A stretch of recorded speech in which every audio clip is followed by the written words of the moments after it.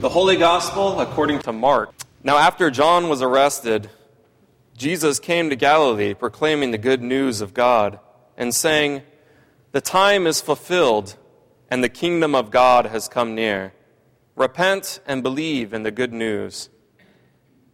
As Jesus passed along the Sea of Galilee, he saw Simon and his brother Andrew casting a net into the sea, for they were fishermen. And Jesus said to them, "Follow me, and I will make you fish for people." And immediately they left their nets and followed him. As he went a little further, he saw James, son of Zebedee, and his brother John, who were in their boat mending the nets. Immediately he called them, and they left their father Zebedee in the boat with the hired men and followed him. The Gospel of the Lord. Praise to you, O Christ. I grew up, I know I keep talking about Pasco for some reason, where I grew up. I grew up a block from a river. And when those few times I went fishing, I created enemies among my friends because no one ever seemed to catch anything with me around. I was the bad luck friend when it came to fishing.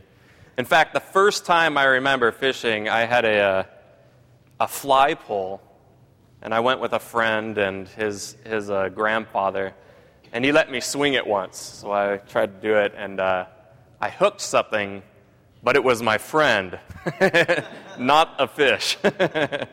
And that's about how it all started. So then later on, my friends would sneak down to the river, and we, hey, you want to hang out today? And no, I got too much to do or I'm busy. And I could ride my bike down there and catch them fishing because they didn't want me around because fish didn't like me. Nobody could ever catch anything. This passage is nice, but the fishing metaphor doesn't work for me as well because I'm so terrible at it. I just was never a good fisher, and I always, when I read this, wonder, maybe these disciples were bad fishermen and Jesus was saving them in more than one way from a profession that was going to go sour. Or I always thought maybe Zebedee secretly met with Jesus and was like, "Hey, can you do something to get these boys out of my house?" You never know. We're all, there's times when we wish we could be better at certain things, and certainly our calling in the world and our willingness to spread the gospel is something we want to be good at. We have this first reading from Jonah, which comforts me, because he's about as bad at being a prophet as I am at fishing. Jonah is famous for running from God, gets swallowed by that fish. Jonah has to be called by God a second time, it says in the reading. Jonah gets upset when the people repent, because, wait a second, you're not supposed to repent, that's not how it works. You're not the chosen people. Jonah is always angry and upset and frustrated with his calling by God. He's literally an awful prophet. But somehow, people do repent, and good things come about through Jonah, this failure of a prophet. So there is hope for my fishing analogy. Jesus is doing something big in this gospel. We have the words, "The time is fulfilled, the kingdom of God is near." Jesus is talking about something being accomplished already. The time is fulfilled. He doesn't say, it's going to be fulfilled in a while. This is an extraordinary thing. This is a changing point. That's why he says, repent, turn around. When we read this passage in our NRSV, it says, "I will make you fish for people." And we can accept that as, I can fish for people every once in a while. Put it in our calendars every third Tuesday when there's a waning moon in the year of the monkey. I'll fish for people. I schedule it in, but that's the problem with this translation. It's a mistranslation. What that text actually says is, I will make you to become fishers of people. What Jesus is saying is not, I'm going to add one more thing to your already busy schedule. He says, I'm going to change who you are entirely. I want to make you something entirely different. Fishers. So now we understand why these former fishers of fish had to lay down their nets, had to lay down everything about what they were in order to become what they will become in Jesus Christ. But if Jesus says the time is fulfilled already, then what's the point of the rest of this gospel? Why do we need to read more? It says it's done there. Well, Jesus kindly gives us a guide. Now we know that the kingdom is near and that time is fulfilled. Here's what that looks like. So as we go along these several weeks, months, this year of Mark, we are given example after example of how this kingdom of God is revealed. Jesus proclaims this word, the time is fulfilled, the kingdom of God is near, repent. And hear the good news.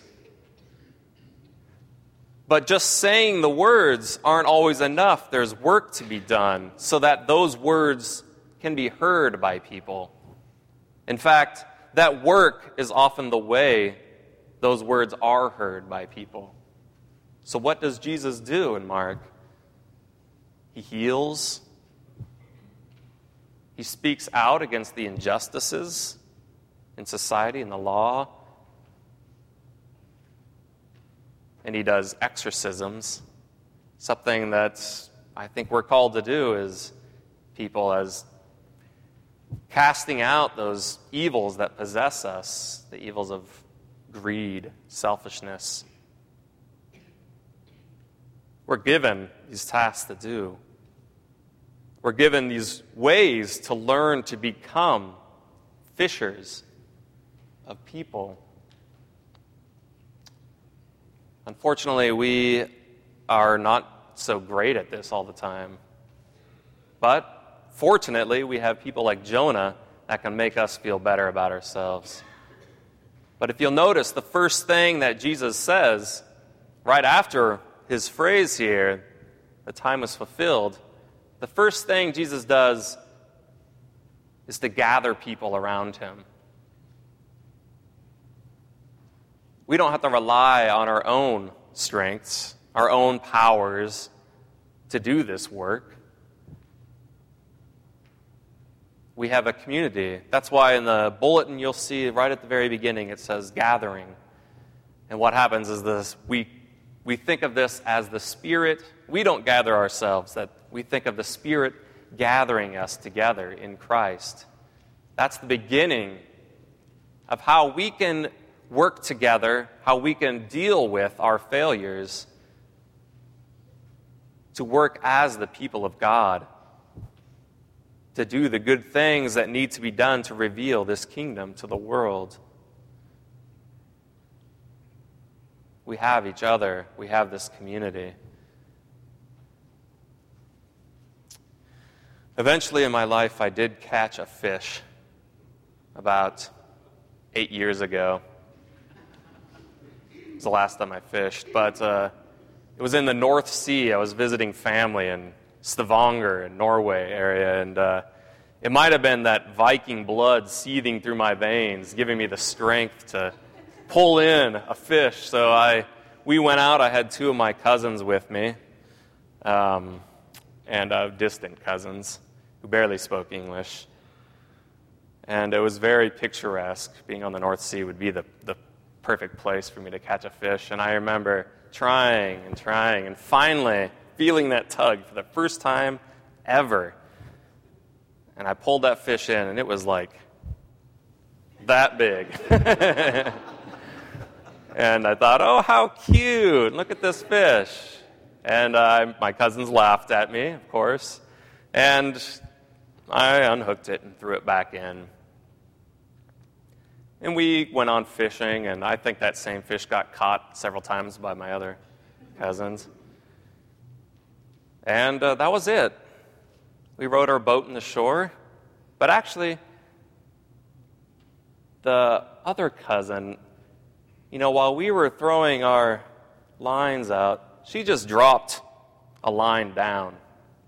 I thought, how lazy of her. Get a pole, do some work. And she just sat there and listened to us talk and talked. And when we were about to head in, she pulled it up and she caught the giant fish. And I remember thinking, I did all that work, and you catch this fish just by dropping this line in the water and doing nothing? God will surprise us in many ways. We can't expect to claim the work we do in the world and always expect our hard work to pay off in the way we would hope. It's not our work. We like to think that we can save the world or that we can even save ourselves, but it's God who saves us, right? But what this passage tells us is in our lives of becoming fishers, becoming people who do God's work in the world to help reveal and proclaim the gospel good news, that we'll be surprised from time to time, and that the grace of God is always with us when we fail to work new things in our lives. Amen.